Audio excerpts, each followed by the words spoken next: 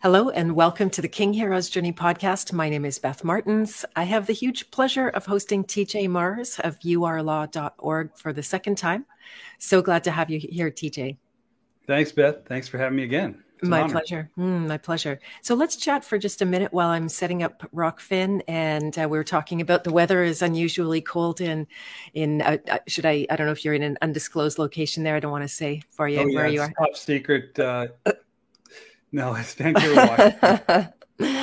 Yeah, I try to stay sensitive to that. I did it to someone one time when I said, "Oh, and you're over there," and there's like, "Oh, no one's supposed to know." You can look up our address on our website. It's not exactly a top secret thing.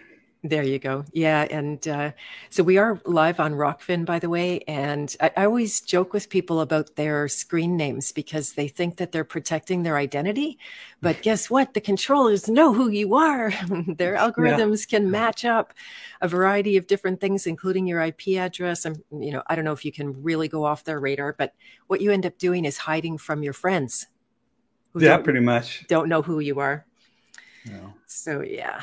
Okay. We have people who become members of our website and they don't want to give us a name. Then they expect us to say, they call up and say, "Hey, there's a problem with my account." We go, "Well, who are you?" You have to communicate. Exactly. Yeah. Our names are not our enemies. I think that's part of, what we're going to talk about today. And I wanted to just say hello to Glenn J, who's in the chat, and As King asking some good questions today. Yeah, we're definitely going to be focusing on that. Hello, Patriot 717. And once again, the Rockfin link is here. So without further ado, I would love to introduce TJ. For those of you who aren't familiar, if you didn't catch my first stream with him, please do have a listen to that. It was wonderful. And so over the past 25 years, TJ has helped hundreds of individuals handling their own legal matters and participated and coached over 300 real estate transactions. He's a licensed real estate agent in Oregon and Washington, also a licensed mortgage broker and mortgage banker and real estate investor, also information creator, which is how I'm most familiar with you, TJ. He holds professional certificates in securities, insurance. He's certified in jurisdictionary, which we are studying in the Canadian Court Procedure Study Group. We're going to off the map of that, but it's a good core foundation for anybody that wants. There is a link below, by the way, in the show notes, if anybody wants to take me up on using my link for the jurisdictionary How to Win in Court course. TJ's authored 2 books and multiple courses on real estate investing, finance, asset protection, information marketing, and e-commerce, and contributed to the book, The Idiot's Guide to Foreclosure Investing, and wrote Foreclosure Profit Machine, which is one of the few books he's predicted the real estate crash and market slump, which began in 2008. He served as a chairman of Northwest Real Estate Investors Association, one of the most successful associations in the country, has also been interviewed by Wall Street Journal, CNBC Power Lunch, and appeared in dozens of radio programs nationwide. And so why do they not see you as the enemy like the rest of us, by the way, on those ones? I don't know how they see me. I'm not really too concerned with it. The law arena, it flies strangely under the radar compared to the truth conspiracy stuff. Also, I've noticed that, when you start trying to poke at the science and all kinds of, exposing the lies and all of that kind of thing, which could be good, but how productive is it? And here we are on the law side, in my opinion, being much more productive, helping people take action. And it's not nearly as attacked because we're not using all their buzzwords or attacking them or slandering anybody. So it's super good. Over the past 10 years, TJ also developed a ministry on how to avoid becoming the victim of a for-profit legal system while preserving your God-given rights. I see you open your meetings with a prayer every time. So that's one of the things that really attracted me to working with you. And I want to talk about that as well, because I love the name of, did I just pick that up? Trinity Ministries? Trinity Freedom Ministries. Trinity Freedom Ministries. Awesome name. That's amazing. Yeah, so good. And so he's also a 20-year plus legal researcher, not a bar member bound attorney who reveals practical ways you can control your own legal matters without a lawyer, because most lawyers' first allegiance is to protect the system. I just discovered recently that the Bar Association is a private membership association. It kind of explains how they get away with a whole bunch of stuff that doesn't fit our legal system. Just like the Federal Reserve has nothing to do with the federal government. There you go. We all have these assumptions. Right. It's in name only, just because it's been called like that. Federal Express, just a company. Right. There you go. So good. Anything else you want to share with us before we get started with some questions? You had a lot of questions. I think we'll cover a lot of ground with that. So I'm just, I think maybe just a little introduction. I'm not here to give you legal advice. Even on our website, we tell you right up front, we're not giving you legal advice. You want to get legal advice, you hire an attorney or do your own research. Now, we do teach you how to do a better job of doing your own research and finding solutions for your situations. We're there to teach you. We're no more you're a legal advisor than the professor in college is for the lawyer that teaches the lawyers how to do what they do. They don't jump out and tell you how to fix your case after you go out and become a practicing lawyer. You have to take personal responsibility. Our program is about personal responsibility. It's not about conspiracy theories. It's not about sovereign citizenship, although there is some element of that because we do have some rights that we just fail to practice. But philosophically speaking, we're here just to help you understand what power you already have, even without even a special status at most times. And, and then how to better achieve your goal, whatever it is. And I can also tell you this, it's a lot harder to buy the insurance after the fire starts. Yeah. So you don't wait till you have a problem to start learning this stuff. It might motivate you a little bit, but then when you're under the pressure and you have no experience and no preparation, it makes it a lot more difficult. So our goal is to get you thinking way ahead before you ever need this. That's brilliant. Yeah, that's exactly why I'm doing what I'm doing. I don't want to actually use any of this stuff or go to court if I don't have to. And you teach that, Sure. Settle your matters before your court. Maybe your discovery is going to bring about a judgment. And if you have a real case, I keep hearing this, that you really should never go to trial. Yeah, if you got really bad facts against yourself, maybe you did kill the guy or you did rob the bank. There's no level of status that gets you out of something magically. There's people on the internet that'll tell you that, but just being straight up with you, there is a purpose for our justice system, and it is to protect people from other people that are doing harm to people. But then its problem is it's gone way, way, way beyond that in terms of creating statutes, codes, and rules that may or may not even apply to you, but you believe they do. So therefore, it's easy to draw you into the battle and take advantage of your lack of knowledge. Yeah, excellent points. I just want to repeat that. So when you're afraid, you don't make good decisions. So behind the 8 ball is not a good time to start studying law. But when you have an even nervous system and you have control over what it is that you're doing in that moment, maybe you have the opportunity to even go on the offense a little bit rather than be behind somebody else's 8 ball in the court system. Self-responsibility, it's all about that. People often, you must get so many emails and phone calls all day long. TJ, help me, I'm in trouble. And all I can do is point them towards education. And, sometimes the right connection. I know you and I had a quick chat and was able to get somebody on a good track with something serendipitously you had already just put out to your group. And I know they signed up for your group. So I do highly recommend that. I'm trying to sign up myself right now. And I hear I was just approved for being part of your group. So that's awesome. And just a quick hello before we get more into this to Patriot 717. TJ is on point. I used knowledge from his site in court and it worked. There you go. I love your calls too. You have success stories. That helps so much, by the way. When you see other people getting results, suddenly you see yourself inside of it. And hello to Annette and David Michael, Flat Earth Ship Bear, Sane Lady. Nice to see you, fellow Manitoban. So speaking of the legal system, TJ, I know you're not a genie or a soothsayer or anything like that, but how do you Some people think I am. But There you go. There you go. So what do you think is going to happen to our legal system? Some people say, I was actually going to ask Amanda Vollmer and Dean Clifford the other day when I had them on, that, Amanda was saying law is over. The system is crumbling to its knees.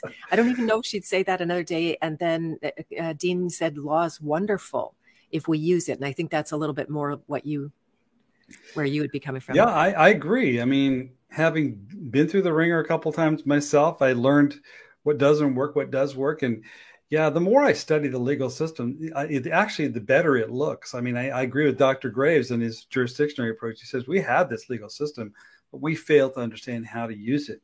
And it will take full advantage of our lack of knowledge. And even the Bible, and I use the Bible because it's such a good legal tool to use.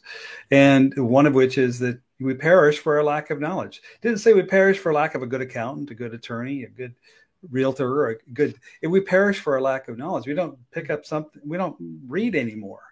The more our society becomes dependent on electronic media and things like that, the poorer our ability is to read and to understand and comprehend. In fact, they've done studies. Our attention spans are so short now because of this conditioning of constantly, bleep, bleep, bleep. It's just constantly interrupting you.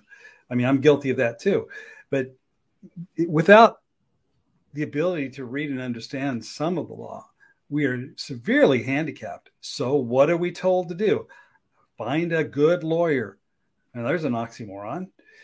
But I'm not saying that there's no good ones, but for the most part, I rarely see people get the same result with a lawyer than they end up getting by themselves without one.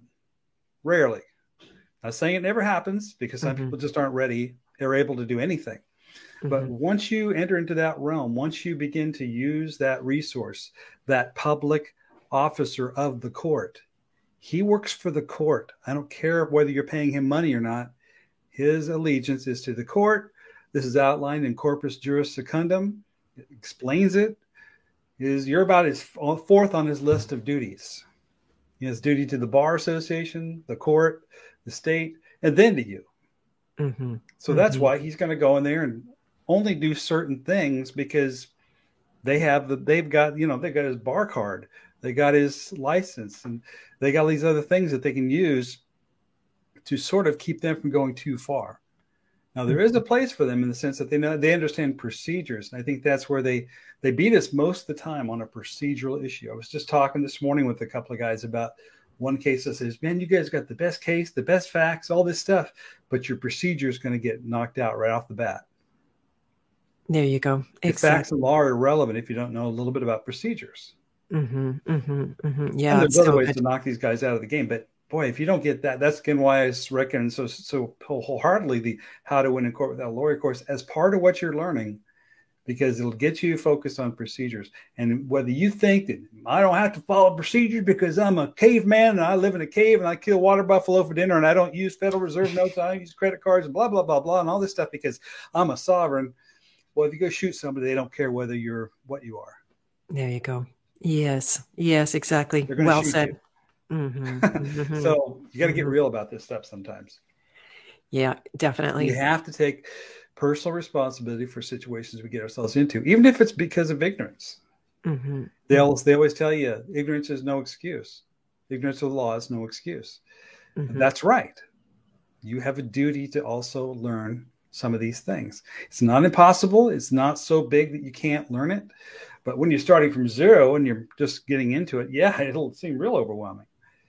But, the old saying is, how to eat an elephant? One bite at a time. And so we try to be that place where you can kind of come, gather your thoughts, study this, study that. And as you begin to do this, you begin to realize just how powerful it really is. I mean, I have two great success stories this week. Lay it on us. Oh, you want to hear this? Okay. Well, yes, of course. Example of, I had one guy who was a friend of mine. He very stubborn, very patriot-like guy. I'm a non-U.S. citizen, this, that, and the other thing. I said, that's great, but what are you charged with? Well, you're charged with possibly assaulting this woman. Now, I know the facts of the case. Actually, she assaulted him on his property destroyed his property, and then left, and they arrested him for the thing. They never even looked at his property. They never even looked at the evidence. But of course, he's the man, so he was obviously being charged. I happen to know a particular judge. He says, "Oh, I love cases like this because I see how often this happens to men." Now, it's not to say that men aren't guilty quite often, but I'm saying this is one of those perfect examples. And so we worked for quite a while. It went almost 3.5 years of him doing the things I was suggesting he did. He even hired an attorney after I told him not to, but then he eventually got rid of the attorney. Actually, he got the attorney to quit. That's what I had him do. It's hard to fire one, but it's easy to get him to quit. And if you do certain things, and legitimately, I mean, they're just not fulfilling their duties. And he actually had 2 prosecutors quit during the case. They just gave up and moved on. We don't know if it had anything to do with us. I doubt it. Probably people take credit when they don't know. I don't know, so I don't take credit. But I do know that this thing happened. I kept saying, you just hang around long enough. They're going to start looking at this evidence. They haven't even looked at he went to him several times and said, have you even looked at the evidence? Oh, no, we'll get to that when the trial comes. Well, wait a minute. I don't want to go to trial. I mean, if you look at the evidence, you'll clearly see you should drop the case. And he couldn't get these attorneys to do it. They would not present the case to the prosecutor. And they're violating Matthew 18, verse 15, 16, and 17, which it says, if you got a problem, go to your brother and talk about it, and then bring a second witness as the next one. And that's actually bringing yourself and an attorney and talking about it. You're supposed to go talk to the other side, even if it's a prosecutor and you think he's just, something from the crown and all that kind of stuff. I don't care. There's a level where you just communicate with them. And finally, though, after all this time, after another prosecutor quitting, the prosecutor contacts him and says, okay, we understand you don't have an attorney at this point. Are you going to hire an attorney? And if not, can you come talk to us? And he's like, oh, I don't want to go talk to him. I said, no, he just gave you your doorway. He said, you can come talk to him. I said, you got it, but he was so emotional. And this guy's pretty sharp. He knows his legal stuff. But he was getting so emotional, he wasn't making any sense. And I literally had to swear at him a few times. Would you please stop? Pick up the phone, point out 3 bad facts that they have. Just point it out and say, now, look, you got these really bad facts here. Now, we're going to go to trial. You know these facts are bad. You really don't probably want to go to court with these bad facts. And the guy actually listened because he was I said, be professional, be like an attorney, talk to him eye to eye, be polite. Politeness gets you a long ways, believe it or not, still in this world. And say, these are problems with your case. Are you sure you want to go to trial with this? He was speaking like an attorney would have. His attorney should have done this 2 years ago, but wouldn't do it. So finally he got his chance. And the guy goes, yeah, as a matter of fact, he goes, we really haven't looked into all that. But he says, in light of that, you're right. Maybe we should make you a deal. Now, they weren't ready to drop. I didn't think they would drop the case at this stage. They have too much invested. But sometimes you got to cut your losses. Now, indeed. His attorney was like, okay, well, they got you down to 5 years in prison and $500,000 fine, blah, blah, blah, blah. That's the best his attorney would get him. And the guy says, I'll tell you what, we'll give you 6 months in jail and 5 years probation and these fines. And I told him, I said, no matter what they offer you, and this is you asked a question about negotiating in your questions. Mm-hmm. This is how I always do it. It's the same thing over and over again, and it always works. Is whatever they offer you, you're not going to accept it. But you're going to do it very politely. You're not going to say, oh, BS, I'm not doing that. No, that's really interesting. I'll have to consider that.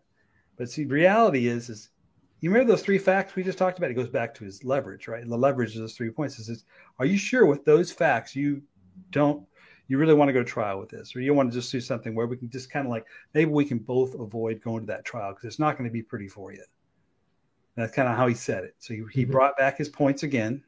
And they said, the guy came back 15 minutes later and says, 12 months probation and a $500 fine.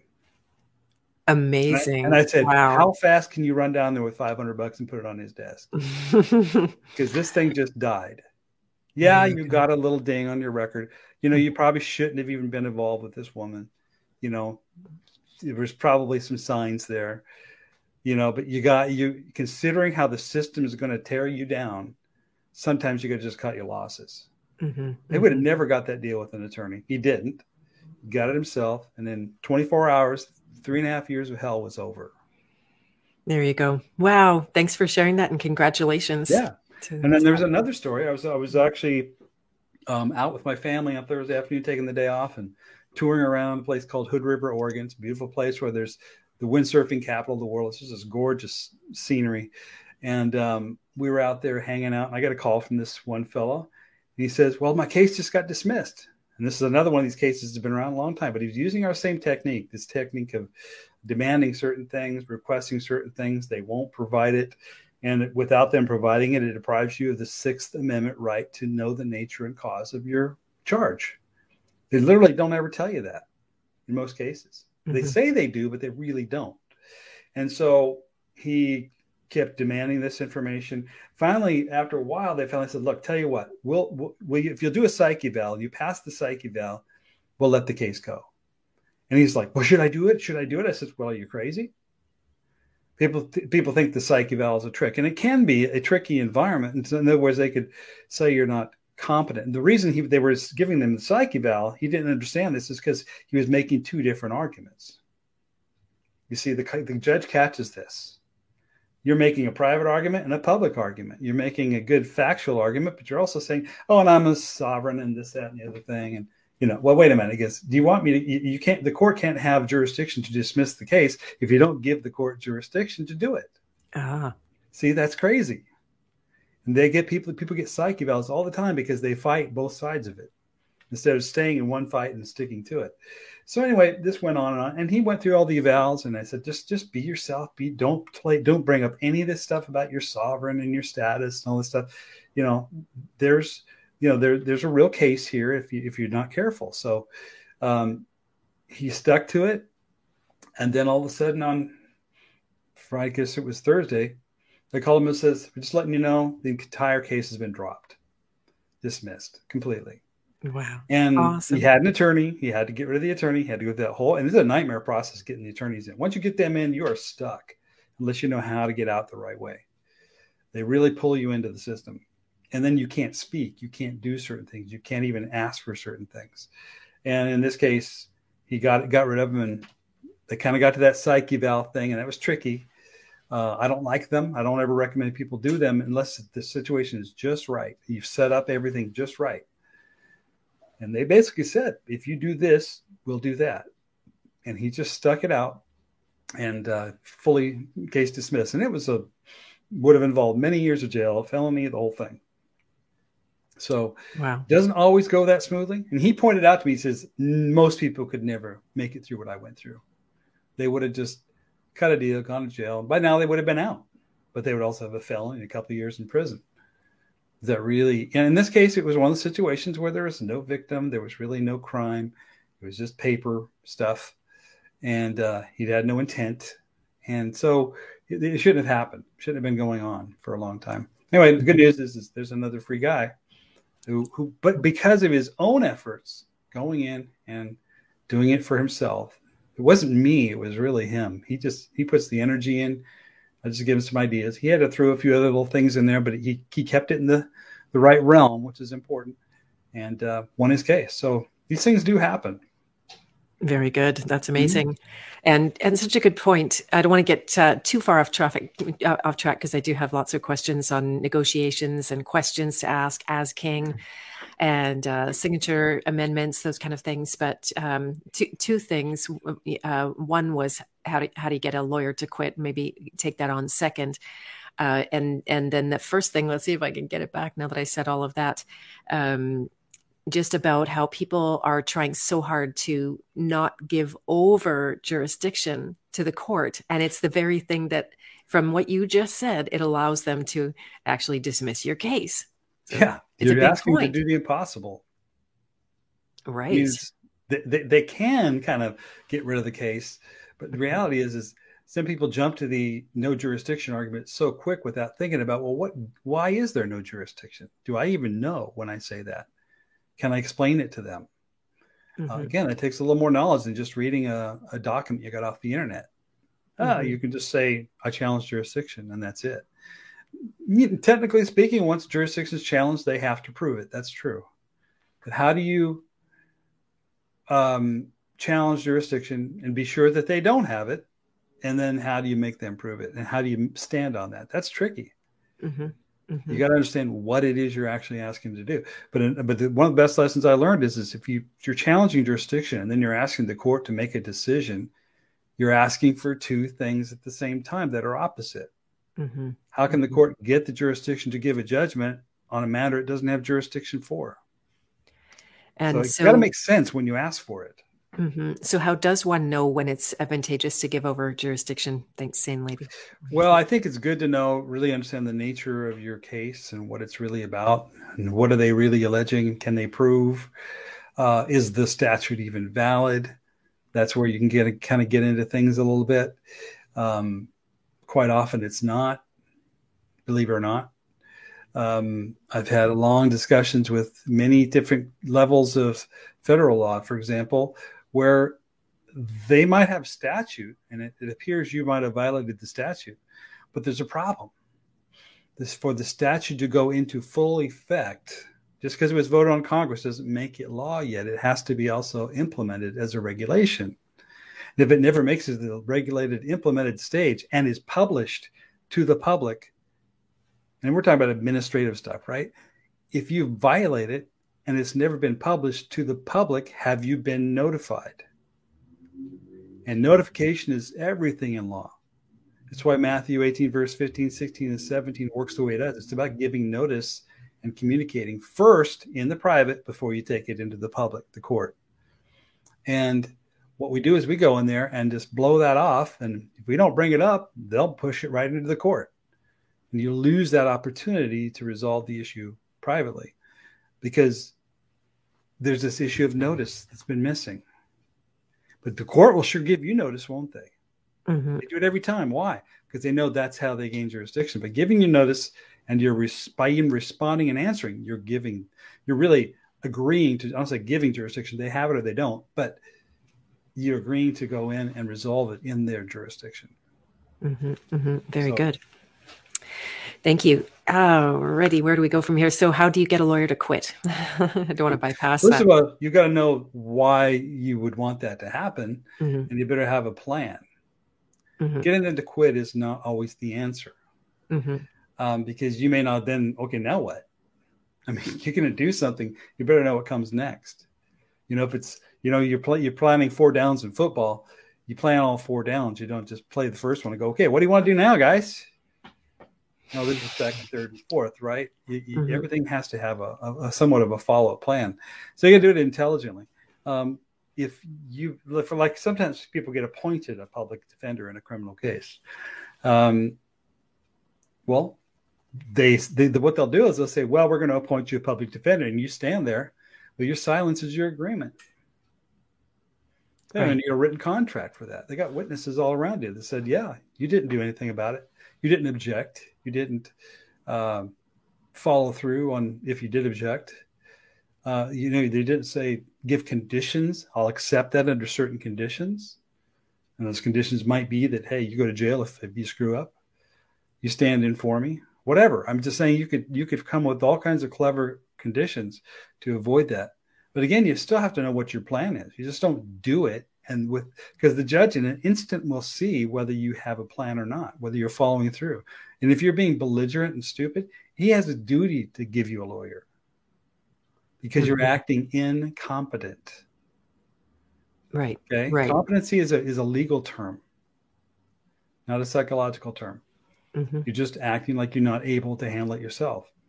This is why preparation. This is why practice. This is why I tell people go to the court. If you want to really learn this stuff, go sit in on various different kind of court proceedings and watch and take notes.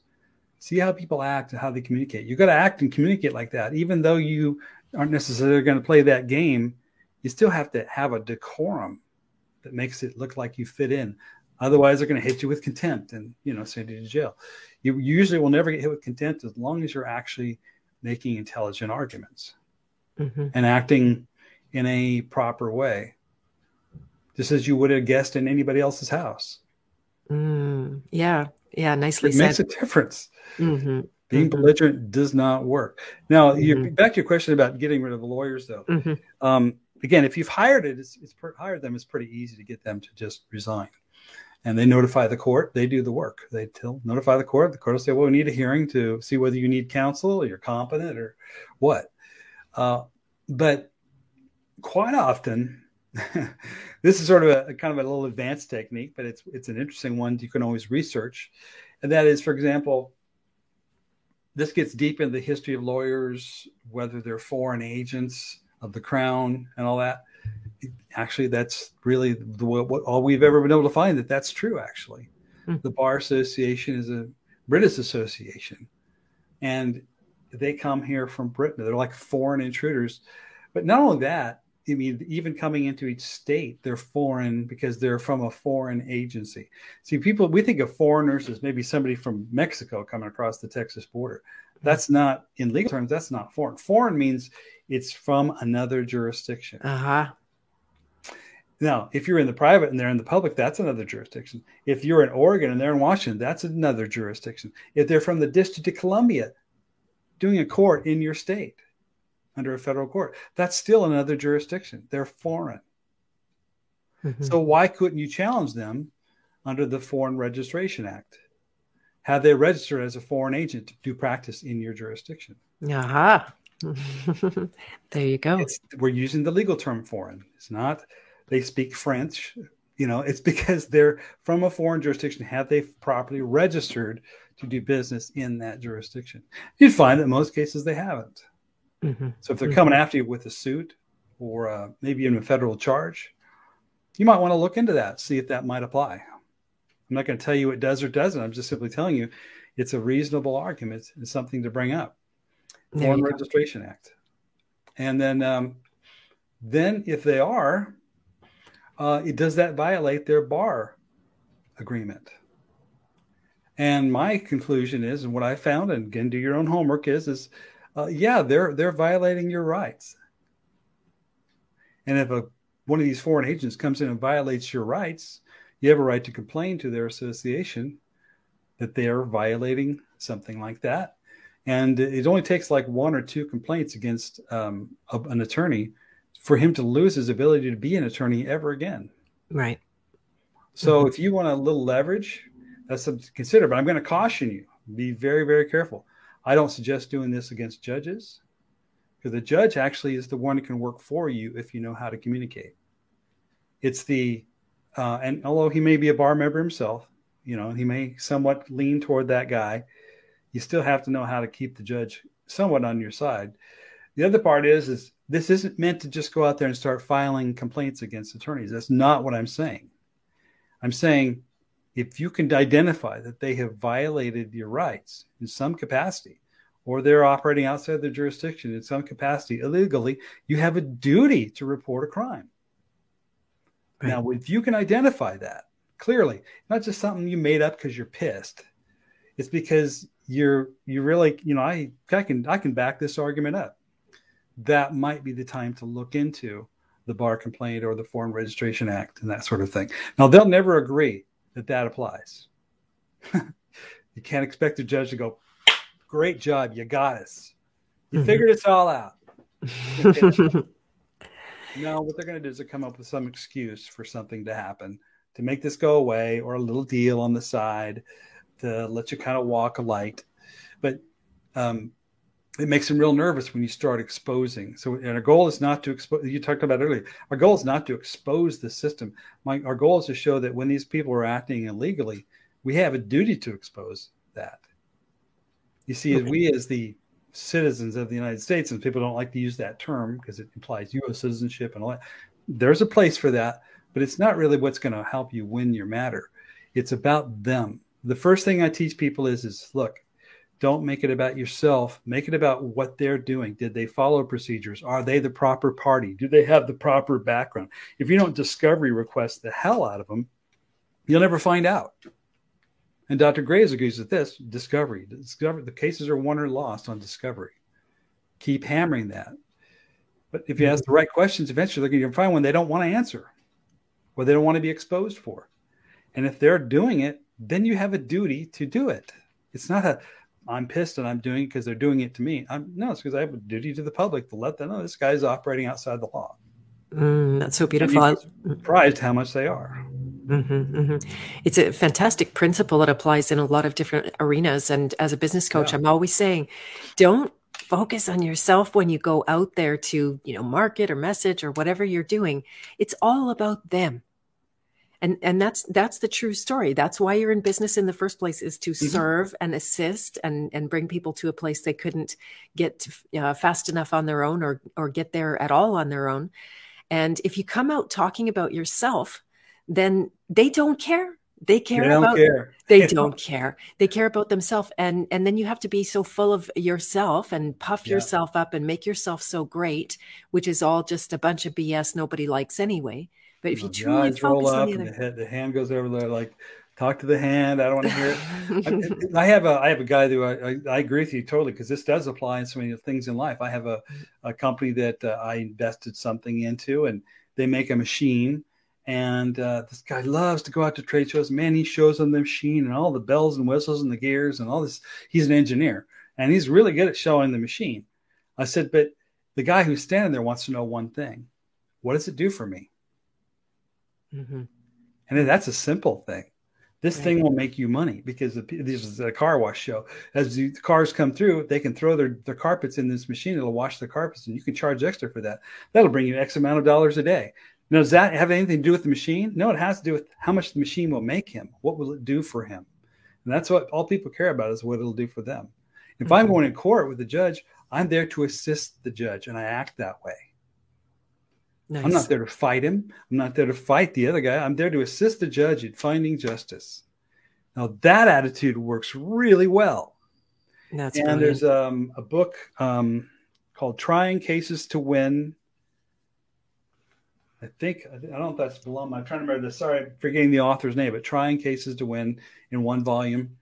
It's an expensive little book. It's about $200. But that book tells you how to go into court and become the court's advocate instead of ever fighting the court. We're here to get justice. We're here to get to the facts, and I want to get to it direct. And if, by the way, I've done something wrong, you should give me 100 years, not 10. But if I haven't, and the court is actually seeking justice, then I'm here to assist in disclosing the facts. But listen, and then you start laying out the things you found, never as an attack, but just by making the obvious things obvious that show that maybe they don't have a case. Now, if you got a losing case, you better just try to figure out how to cut a deal and move on, because you've screwed up.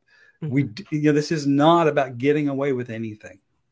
This is about not getting caught up in an administrative court system that is just merely there to catch you up on little nickel and dime statutory violations that may or may not even apply or even be based on law, because there's no regulation written to enforce it. You got to think about, the regulations are like the glue that hold statutes together. If you say that you violated XYZ statute, a Title 26, a tax one, or securities, or something that's just this paper world that we deal with, and you simply should be asking, well, where's the implementing regulation? Is it published in the Federal Register? And was I given, and how could I have been given notice if it's not published to the public?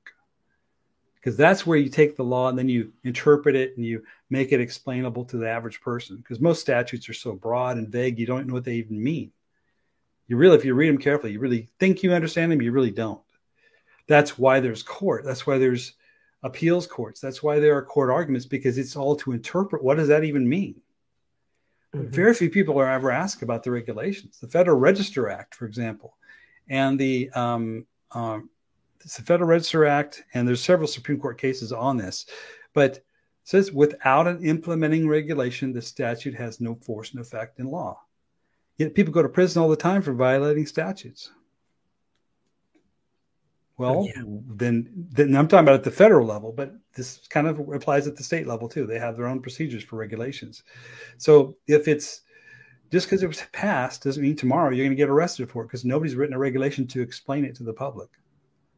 Because you have to be willful to commit a crime. That means you have to know what the law was and you intentionally violated it. Well, if I couldn't even know what it was because it was never published, how can I be willful? Right. See how that's just a logical progression. It's this, but the regulations are the glue that holds it together. And very few people ever look at the regulations or look at if there is a regulation and what the requirements are for there to be one for that statute to be enforced. So in other words, the statutes, there's like 90% of the federal statutes don't have regulations. Yet we're running from them. Mm-hmm. Mm-hmm. There you go. Yes. It's crazy. I mean, yeah, you just have to ask those right questions and you can protect yourself. See, your protection isn't come just from there. Certain status is important, but status to me is a knowledge level. It's an enlightenment level. Oh, good. Everything's I'm so glad there. to hear you say that. You can use all these tools. It's already there. You just don't know how to use them. Mm-hmm. Your freedom comes from knowledge, not from hiding in a cave and living as a caveman. Mm-hmm. A lot of people try to do that. And I just like, that doesn't make sense. I got a family, I got kids. I don't want to do that. You know, I want to be fairly comfortable. I want to do business. I want to do good commerce, treat people fairly, make lots of money if that's what I want to do, or not if I want to do that. But I don't have to let all that stuff get in the way of living a fairly normal life. Do I have a driver's license? Yeah, because if I want my kid to learn how to drive in these streets out here, he has to get one. And for him to get one, I have to have one. I mean, it's just the way it is. And I don't want him playing the game of knowing the law when he's 18 years old. Next thing you know, he's in prison. And that's how they get everybody hooked in, by just people doing foolish things.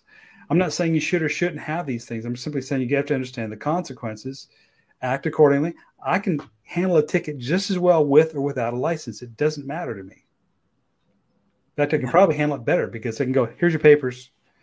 You have any, and then they'll ask you a question, for example. I mean, here's how you do a ticket. Pretty simple. I hand them the papers. I go, here you go.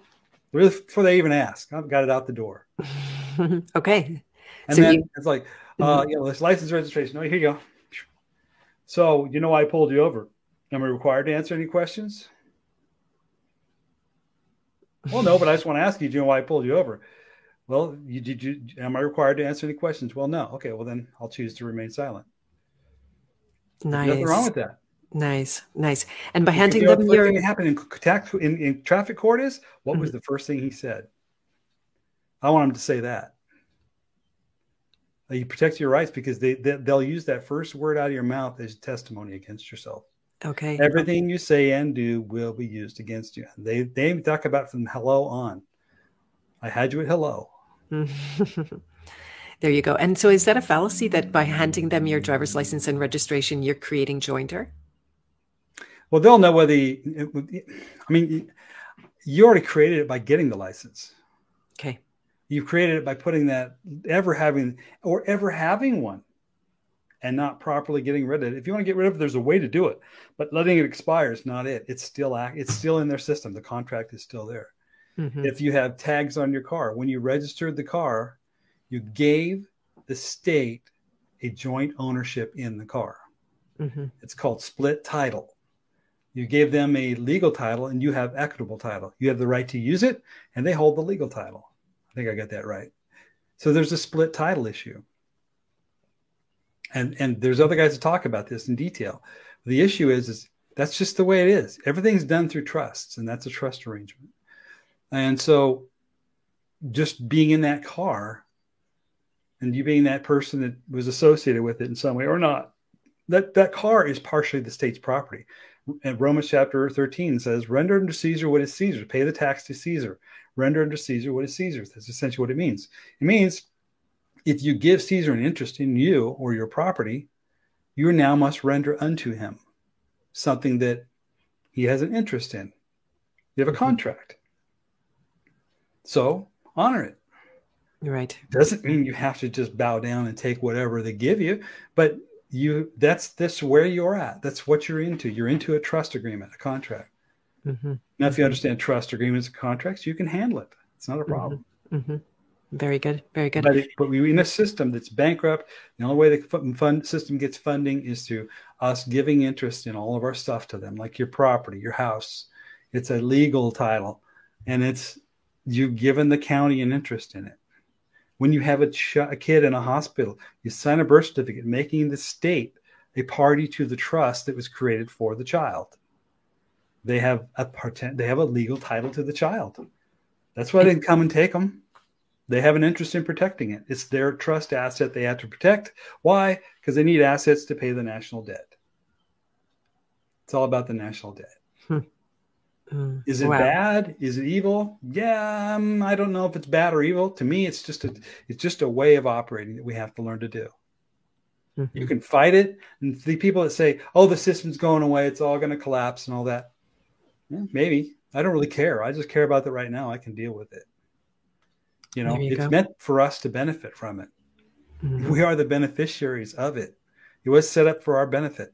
But if we act incompetent and we try to violate these trusts that were created for us, well, then we're the ones violating the trust. And we don't even realize it. And of course, then their job as public trustees is to protect the trust. That's their job. So when they hold you back or hold you down and you're trying to, I can't walk into this, there's a barbershop down the street. I can't walk in there and say, "Hey, I want to take some money out of your cash register." Even though I bought a share of the company. No, you still can't do it because it's a trust. They're supposed to, they have to administer something. Our public trustees, our courts, our police officers, all these things, they are fulfilling duties as agents of this trust. Always remember that. They have a job. It's not our job to fight them. Our job is to get them to work for us. And when you go to court, that judge is a trustee, but he is working for you as a beneficiary to administer something on your behalf. As soon as you start stepping outside of that and acting a fool or trying to take from or you deny, by the way, pleading guilty or innocent is to argue with your trustee. Either one. And interesting. You wonder, how did I get into jurisdiction? Well, because you're arguing with yourself. In the Bible talks about being double-minded. You'll be lost. These judges see it in a second. Oh, this person's double-minded. And they get you there quick. They want you there because, then they know they can just push you right through the system, collect some money, move on down the road. So the alternative to arguing is asking questions, being as king. I want to just back up quickly before we go on to that and to ask about communicating directly with judges. So I've learned recently that you should never do that. And why is that? I actually can claim that I have a family friend that's a judge here locally. People go, "Oh my gosh, you're consorting with the enemy." Well, I'm collecting intelligence, And he's a great guy. He's just a normal guy. He's a guy that goes to work and supports his family and does the things that, people do. I don't see him as the enemy. As a matter of fact, that he and I have some very interesting conversations. And he's like, I've never met somebody that's not a lawyer that knows what you know. And I take it even to another level sometimes. And he always respects that. He's like, "Well, you're not wrong. So we can have a normal conversation." But he talks about how people come into court who try to play the, you have no jurisdiction thing again, and they don't do it right. He says, if they would just learn, he would tell me this, is if they would just learn procedures, they could do a lot of what they're trying to do. But their priority isn't to follow procedures. Their priority is to just take a quick fix, silver bullet they learned on the internet, and hopefully that's going to just get away with it. He says, you don't think we see that in a split second? Yeah. We see it all day long. It's where you're the first one to come here and say, "Well, I'm not claiming to be a U.S. citizen, so you can't talk to me, even though I ran over a kid." You know what I'm saying? It just your facts, your information, everything's wrong. You don't have to win on the facts, by the way. You simply just got to have some common sense. And he just says, if these people would just learn a little bit about procedures, I give them everything they're asking for. I work for them. He's told me this. But they don't treat me as though I can, and they don't act like they can properly give me an intelligent order, understanding what our relationship is. So I have to take over. That's my job. My job is to, and he doesn't say these words, but his job is to protect the trust. Everything's in trust. So then he has to deal with them harshly. And so what would be the harm, understanding that you shouldn't communicate directly by, letter or phone them up or show up at their house to communicate directly with them? That's not the procedure.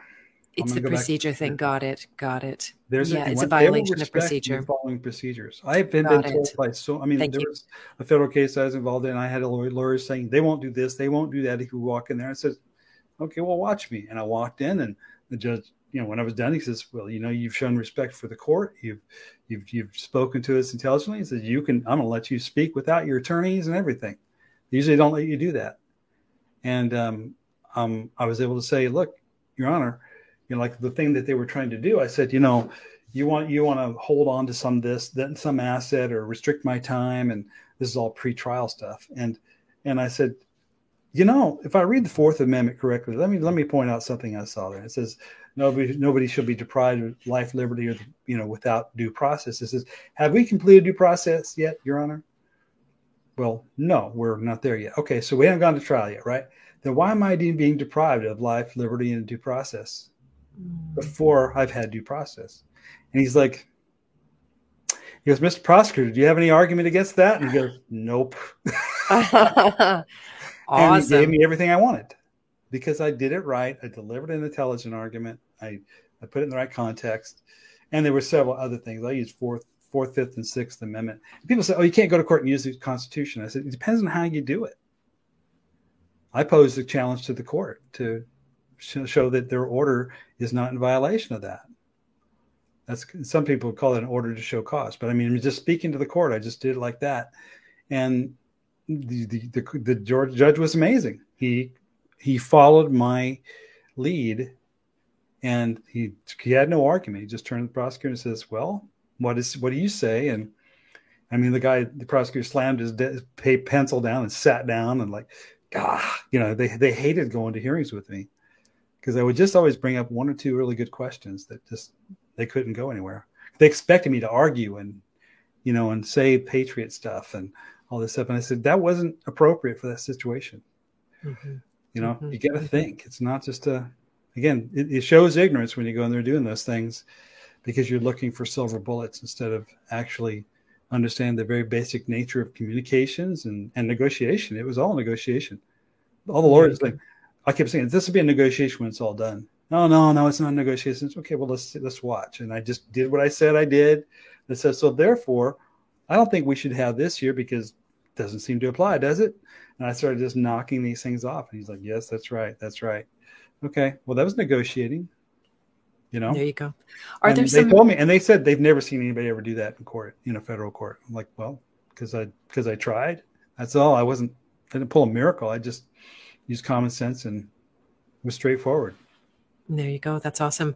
And are there some core principles on negotiating that you follow? Well, obviously, there's a little difference between business negotiating and legal negotiating. Mm-hmm. But if we talk more about legal, you talked about it earlier. You said you talk about the benefits, not the features, not the details. Mm-hmm. Like, for example, let's say that they've got kind of a bad case, like in my friend's case.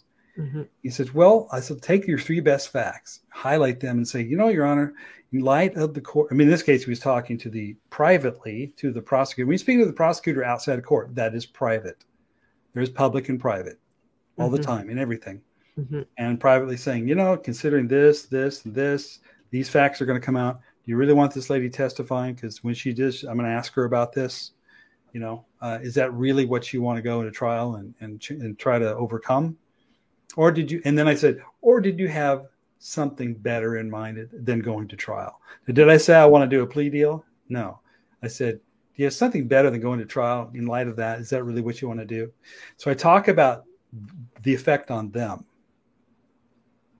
Nice. So in negotiating, I'm always going to talk about, what's the benefit for them? What's the upside? What's the downside? In light of that, what do you say we talk about this? And so I set it up so that it's called leverage, right? It's just I'm tipping the scale a little bit before I ask.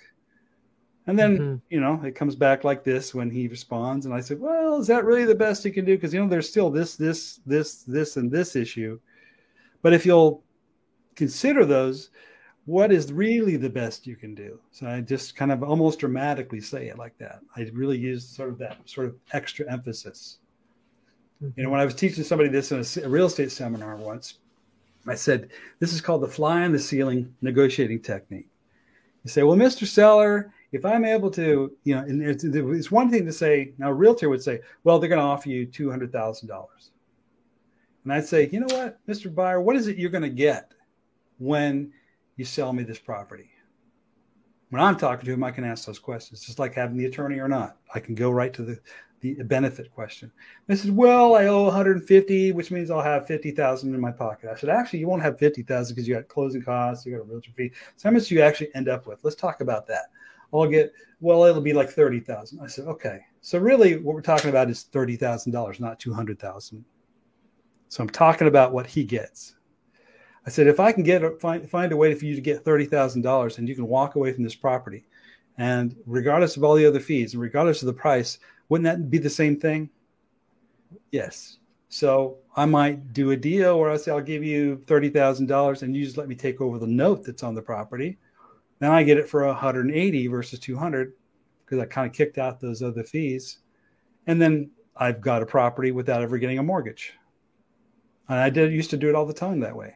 Wow. I only did it by talking about the benefit to them, not the mechanics. Yeah, finding out what they actually want out of what they actually want, what they're actually going to get. So in this case, I was talking about this in a legal situation as well, Mr. Prosecutor, you're going to get this, but reality is you're going to have to confront this and you could lose. You know, they always talk to you like you could lose, but I'm doing it the other way around. And so do we really, wouldn't it be easier for all of us if we just resolved this now? Yeah, I would. So in light of these facts, is that really the best? Is that the best you can do? And then I'm always going to have a second comeback. And I always say fly on the ceiling, meaning I'll look at the ceiling like I'm thinking, but I'm really visualizing this fly walk around the ceiling and I'm walking like this. And then I pause. It forces me to pause. I say, look, considering those facts again, or maybe even this fact, is that really the best you can do? And I slow it down like that.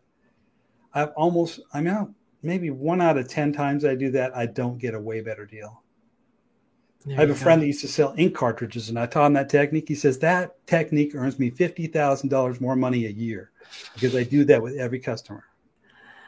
He says this asking a few questions makes me money. I mean, I thought about, you remember Donald Trump was president. He would say all these big, bold things he was going to do, knowing he's not going to get it all, but he got a lot of what he wanted. I said, guys, he's negotiating. When he throws that stuff out there, he's negotiating. It's a starting point. Putting leverage on tilting the scales. But he knows it's going to move a little bit. But he always went really, really big, didn't he? He didn't like creep his way in like the current guy. He creeps his way in and stays creepy. But for this guy, he would do that. He dumped everything on there, and knowing some will come off, but he would end up getting what he wanted. That's a great negotiator. That's the only thing he's good at is negotiating, really, in my opinion. Yeah. So, yeah. People are afraid to ask for anything, Yeah, exactly. I like the thing that got me over my hump of that several years ago was that you already have a no, right? If you don't ask, you already have no. So you've kind of sealed the deal there. So at least by asking, you might, make room for negotiations. And the number of times I get a yes is staggering. Actually, I surprise myself every time. Yep. Surprise yourself, right? Because you expect the no as part of the script. So, you usually get 3 no's before you get a yes or whatever the number is. And there's a statistic that says something like 83% of the salespeople, 83% of the time, I think it is actually, never ask for the sale. Right. Exactly. Yet there's a sale there to be had. I worked, I'm not ashamed to say Lord taught me a lot about negotiating, but I worked in timeshare sales many years ago. I spent a year watching people walk into a room where the last thing they said before they came in is, we're not buying anything. And they would tell me no a bunch of times, but 1 out of 3 of them walked out of there with a contract. Wow, well done. That was the number. Every single time they were all no's. Every single time 1 out of 3 would buy it.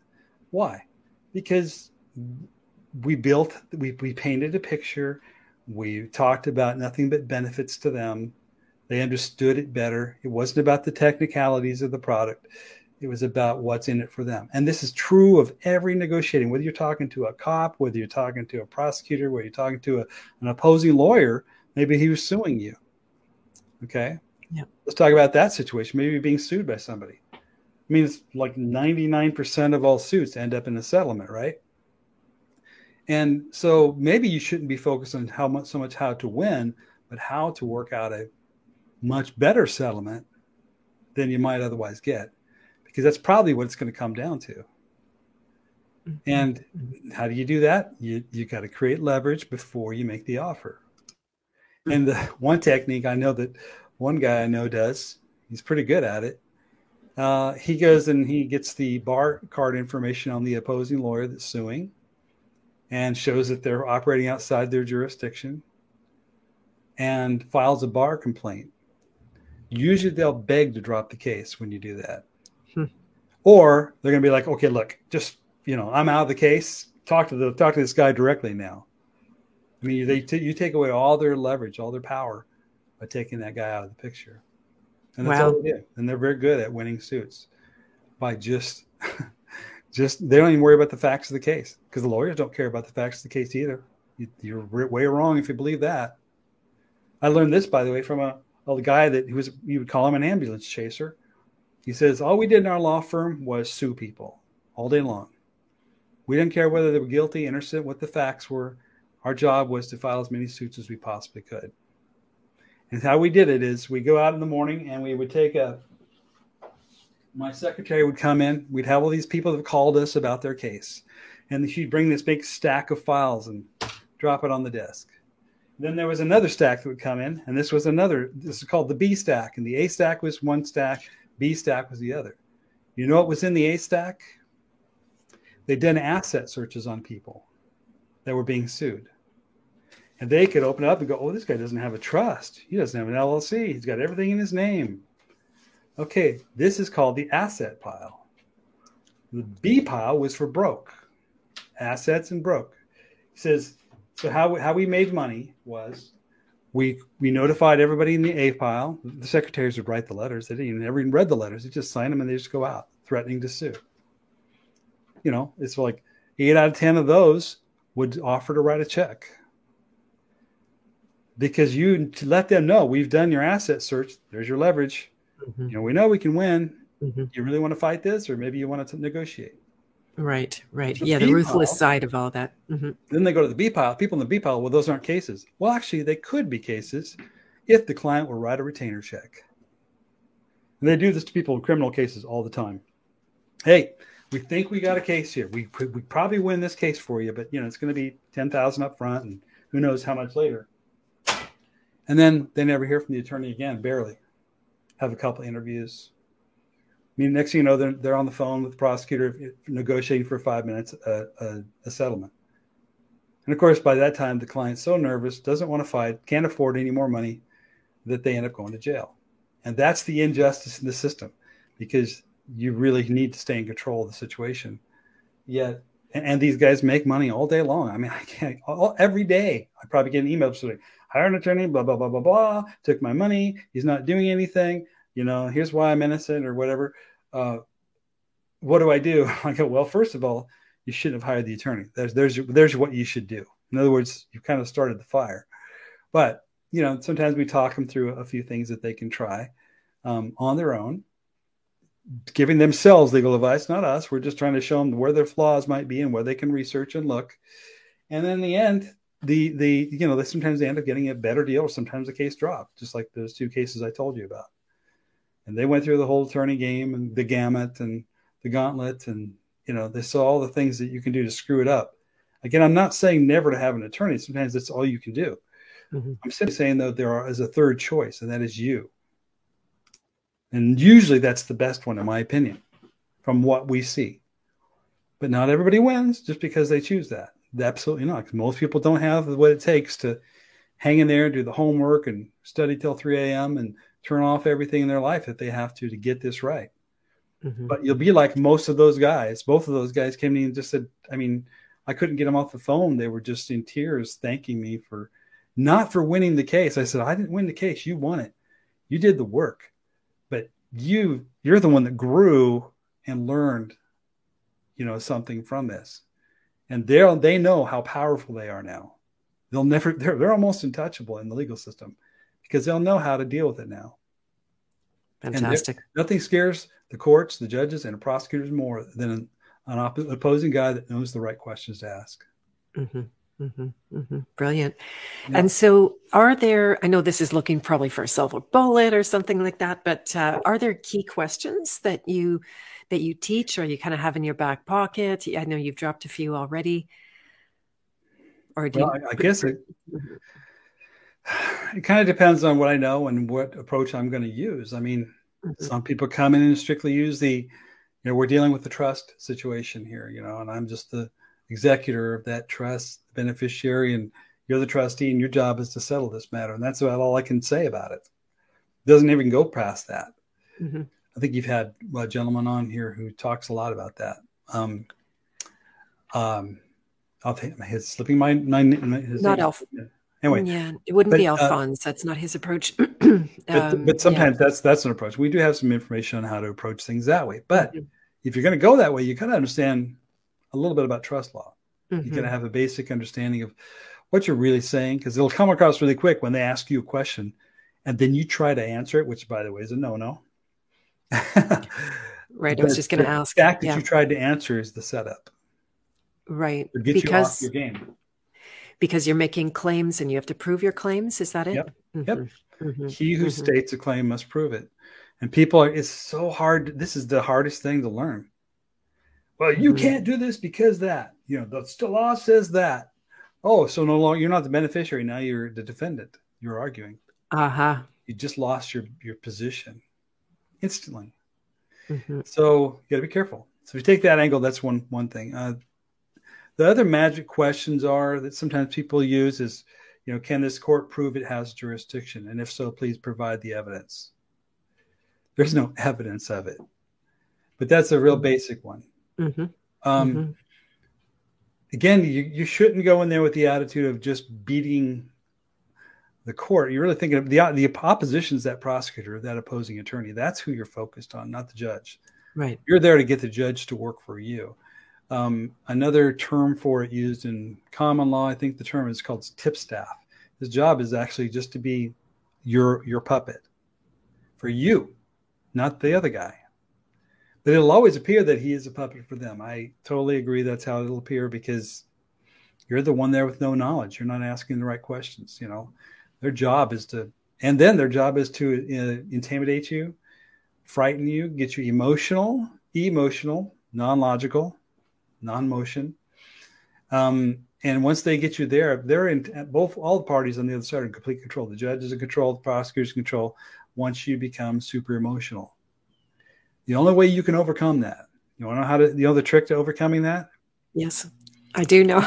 That's my whole subject, but go ahead. Go to court and watch it for a while. Watch what happens and pretend like you were the person. What would you do differently? I mean, do a lot of this. The second thing is you may have to go to court and lose a couple of times. And not get thrown in jail for contempt because you're doing something foolish, but because, I was close. I almost figured it out. And about the third time you do it, you'll be very confident. But until you've, like the first time you said, walk that tightrope, how does it feel? Scary. And the second time it's still pretty scary.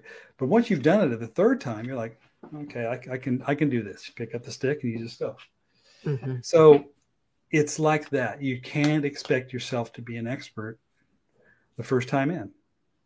Sometimes you might be in a trial that goes on there might be 20 or 30 hearings. By the time you get to that second or third hearing, you're going to start figuring out. You're going to that whatever, if they say something you're not sure of, object. And you don't have to know why, by the way. It's good if you do, definitely better. But what did you do when you object, for example? People forget to do this all the time. And what I learned is in these lower courts, the first entry-level courts you go to, you will almost always lose. Get used to that idea. But if you object on reasonable grounds and, in a polite way, you don't ever argue. They say object, overruled, or they agree, right? Whatever it is. Or if they overrule it, thank you, Your Honor. Move on. You don't go, but I want to super object. You watch the movie A Few Good Men. There's a scene in there where Demi Moore steps up and they object, and the judge says sustained. She goes, I want to renew the objection. It's a whatever objection. She made it some sort of like color of the objection. And when they were done, they goes, oh, really? That's how it works, huh? She's just like a fool, because she didn't understand that an objection creates an issue for appeal. Once you create enough issues for appeal, you've leveraged your position to possibly negotiate that deal. It's all that negotiating thing again. Objections are negotiating. Objection, Your Honor. That violates my right to the Fourth Amendment right to be due process prior to losing possession of property.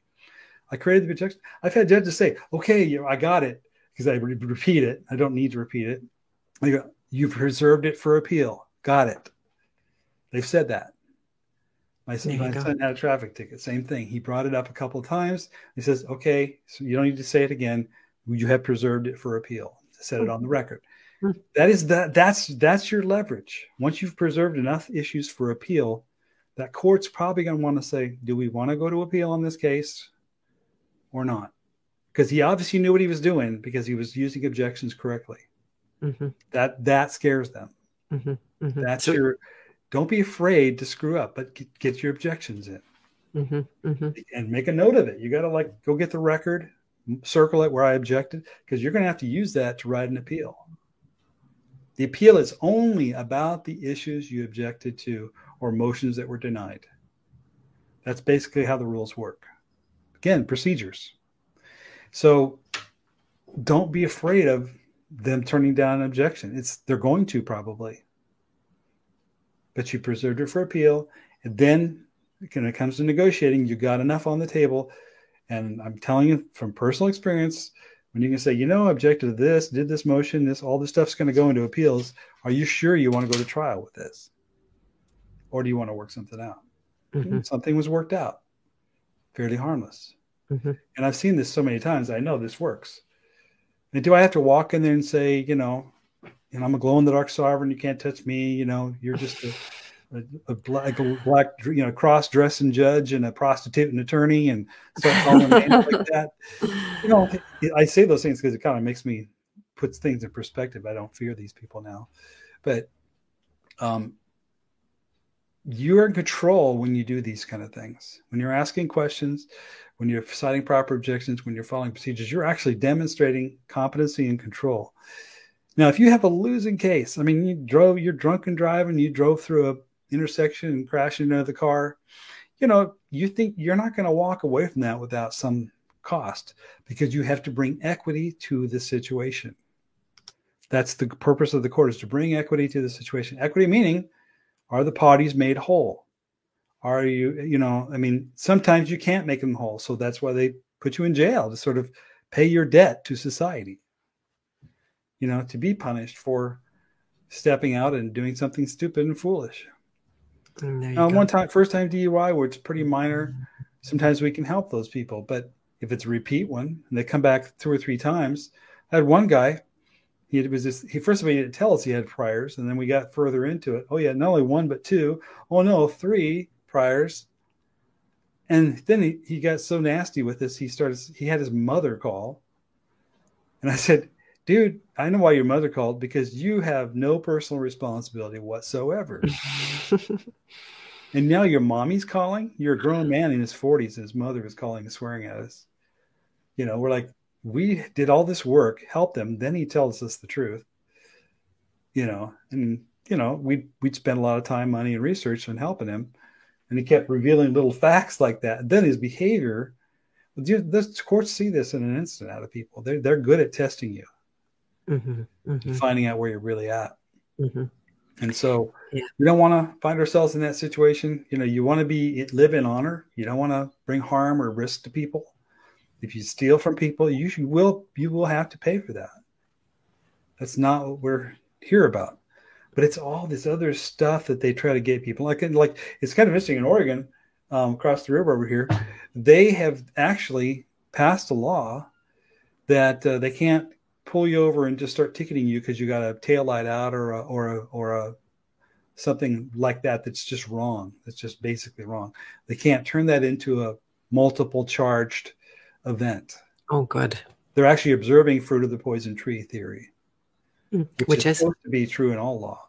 But these legal agencies take advantage of that. They find one little discrepancy, they pull you over, they start doing, I'm going to search your car, which, by the way, you can say, I do not consent. It's your way of saying I object, because that makes the search illegal.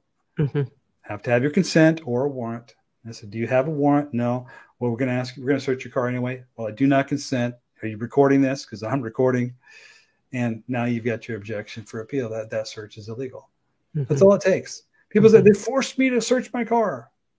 Well, sometimes they do. But if you don't, at least build a record, because court starts the second the lights go on. Remember that. Mm-hmm.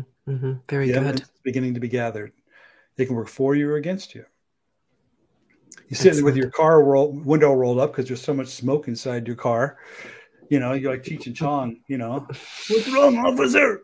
You know, I mean, that's not going to go, you know. They smell it. They at least know that, and if they're in a state where that's illegal, well, you just gave them probable cause. But you volunteered that. You rolled down the window. You know, little things like that. So if you can be on the road, by the way, please be in honor, be safe. First for me, for my kids, if not for yourself or your kids. But Amen. It doesn't mean that a lot of these things that they charge you with aren't nonsense. Okay? You got to know the difference. Mm-hmm. Mm-hmm. Mm-hmm. Excellent. Oh, wow. This is so good. So TJ, I forgot to ask you about your time today. I just want to know how to gauge the rest of my questions. I don't know, probably another 20 minutes or so. 20 minutes? Okay, good to know. Good to know. So the first question is, would you consider doing a workshop, since I've got more questions, on on contracts and negotiations? A workshop on contracts and negotiations? Well, if I organize the whole thing for you? We'll talk privately about that. Okay, that sounds good. I'm just putting you on the spot. Trying to negotiate with me, are you? Yeah, I am. I know you're trying to negotiate with, right? I am. Exactly. Just wanted to blurt that out in case. And so would you like to talk about language and the spells of language? I heard you call yourself a pattern hunter. I'm also a pattern hunter, absolutely, working with archetypes. And the Bible is a really good place to hunt patterns. I've been working with Jacqueline Milne on that side. Then I want to definitely talk about some public-private and, your ministry that you're running, sort of what the structure of that is, if it's not too personal to ask. But what can you tell us about the words and syntax? Is it stuff that you just want to be really aware of in their contracts, or are you using that as you're contracting? Well, you just threw a lot together there in that question. My ministry is a self-supporting ministry, which means it's a privately contract ministry serving God's purpose, which technically means that by the biblical definition is a church. Beautiful. So a private membership association. There's also legal definitions of church too, which they'll debate you on, but I'm not using that definition. I'm using my biblical definition. Right. Where two or more gathered. We're in church right now. Beautiful. Okay. Beautiful. So unregistered then, just to clarify that. It's unregistered, right? If I register it, I make it a creature of the state, then there's no point in doing it. There's people that do corporation souls. It's not what I claim to be. They become nonprofit organizations and they register under 501c3, but under section 508c 3c, I think it is off the top of my head, it says that, it is exempt. A private organization or church of this nature is exempt. That's what it says. That's my interpretation of it. And it doesn't mean I don't have to follow the law. It doesn't mean I don't have to pay taxes. It doesn't mean I have to do anything. I just don't have a filing requirement for a lot of things, registrations and what have you. Somebody wants to debate me on that, let me know. But back up your claim, because that's what I find. It is biblical. Just to back you up there, it's fully biblical. This is recommended going into the private. Yeah, I'm in the process of building up my private membership association right now. So everyone stay tuned on that. Similar type of rules you're under there. So as long as you know some basic rules, you usually can do quite well. Somebody makes a claim you're doing it wrong, they say, well, prove your claim. Usually they can't. You ventured into syntax a little bit.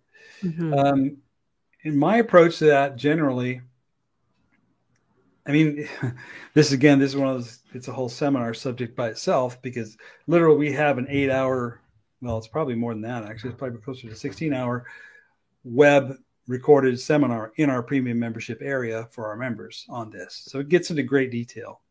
And that's still just a good overview of it. It's a very deep process. Everything in life, even I mean, every word we speak, every sound we make is a frequency. It's literally a moving vibration in the universe. And if I use a certain letter or a certain number, it has a sound too. Well, in cryptography, which is, I was a cryptographist in the military and did some little side work with the agencies, 3-letter agencies. Everything can be decoded and encoded really well. The entire legal system we have follows a pattern and a code. As a matter of fact, they call those statutes codes.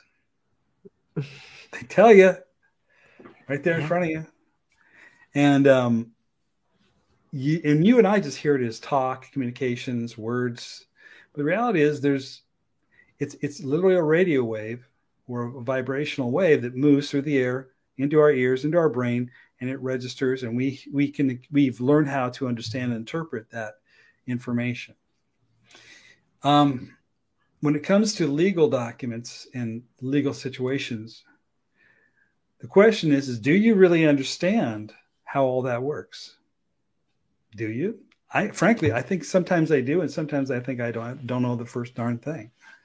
The reality is it's very complicated, but it's also, if it's vibrational and there's frequency, that's a measurement of something, then it's numerical. It's numerical. It has a numerical pattern. I can take any spoken sentence, speak it to Google, in a millisecond, it converts it into letters or numbers on a screen. It's converting a vibration into letters and numbers, and it's encoding and recoding this sound.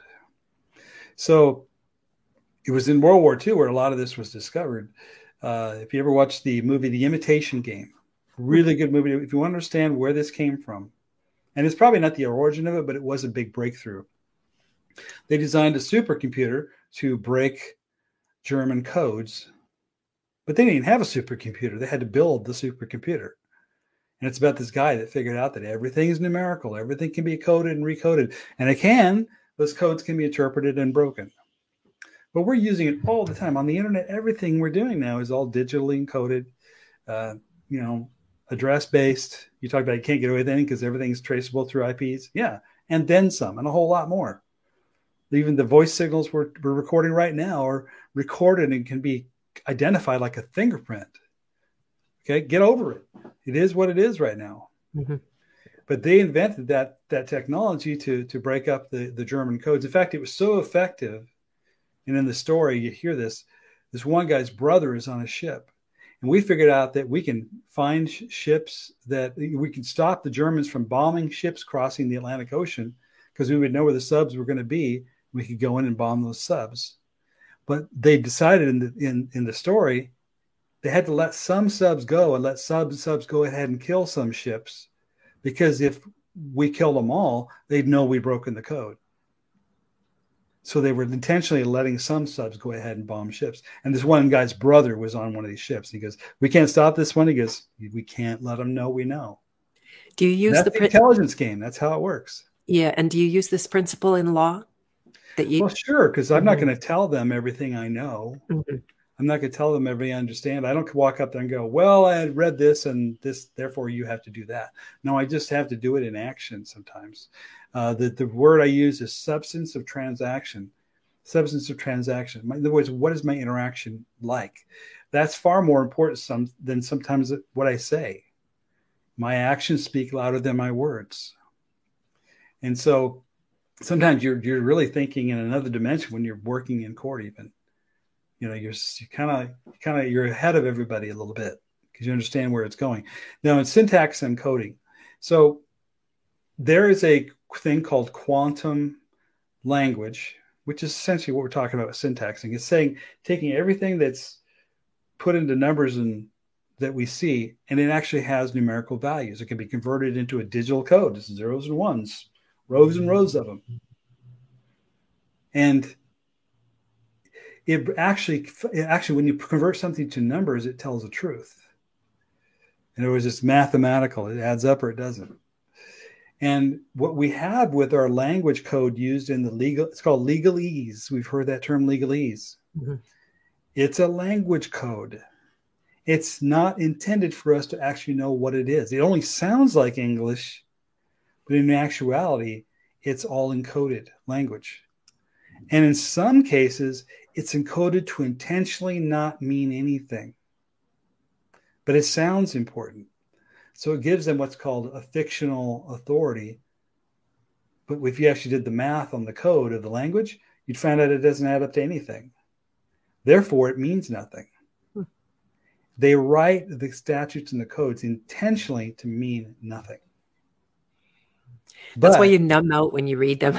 You numb out. You're like, yeah, it's a part A of paragraph B says 3. But even just the wording of some of the codes themselves, you read it. And it like, for example, you're taught in English that there's a verb and a noun and there's a parts to a sentence that work. They're supposed to be there every time or it doesn't work. The sentence doesn't work. You look at their sentences, they're so long in some cases. There are 3 or 4 lines of a sentence with adverb, verb, adverb, verb, adverb, verb. Well, every time there's an adverb, verb, it's a cancellation. It doesn't mean anything. It has a zero meaning in a numerical sense. So in other words, they're writing intentionally to make it sound like, hey, you did all this. But in actuality, what they said doesn't mean anything. But if your substance of transaction, you respond to it as if guilty, not guilty. You just said you understand the language. And guess what? Now they can hold it on you. Because they can't bring a charge on something you don't understand. The Sixth Amendment says you must understand the nature and cause to proceed. Entering a plea says you understand the nature and cause of something you couldn't possibly understand, and your lawyer doesn't understand, the prosecutor doesn't understand, even the judge doesn't understand it. They have to go to case law and see what they said they think it means. You want to learn how to win a case? Learn how to read case law, because that's what they do.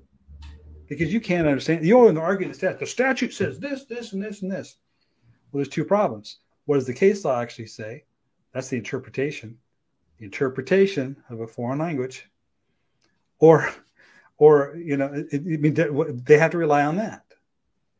So when we do syntax, the way we try to teach syntax is to help understand that when you can go through and identify sentences that have these bad sentences, that becomes what's called a no-no. It means nothing. The sentence is canceled. If you took a sentence out of a certain charge, like you were driving 85 in a 55 speed limit where the limit was blah, blah, blah, blah, blah, blah, blah. Well, guess what? What that sentence was taken out of the charge. What does the charge say? Nothing. Nothing, exactly. It's a no-no. It's a 0. Right. Yet you act like it's real. So when we syntax, we do this breakdown. We show them we actually identify certain sentence patterns. We use everything from 0 to 8 that we circle above the word, whether it's an adverb, verb, and if there's 2 verbs, 2 adverb, verbs back to back, that's a cancellation. Stuff like that. There's some rules. Actually, it's kind of cool when you start realizing I can see what they're doing here. You're not totally encoding the language, but you are showing that they're using sentences that don't add up to anything. So when we come to them with the syntax argument, we're saying, well, gosh, I did a study of your language here, and there's no way I can possibly understand this. So, and if you don't act like you're proceeding, saying entering a plea of guilty or innocent, and you're coming in way too late, you do this at the beginning. So I need this explained before we can proceed. Mm-hmm. Mm-hmm. And by the way, you need to rewrite your entire order here because it doesn't make sense. And they can't bind you just to a contract in rules of contract, there must be full disclosure, meeting of the minds, various rules. Mm-hmm. How could that be when the language itself doesn't say anything? So is there a contract with the court or not? Brilliant. And just to back to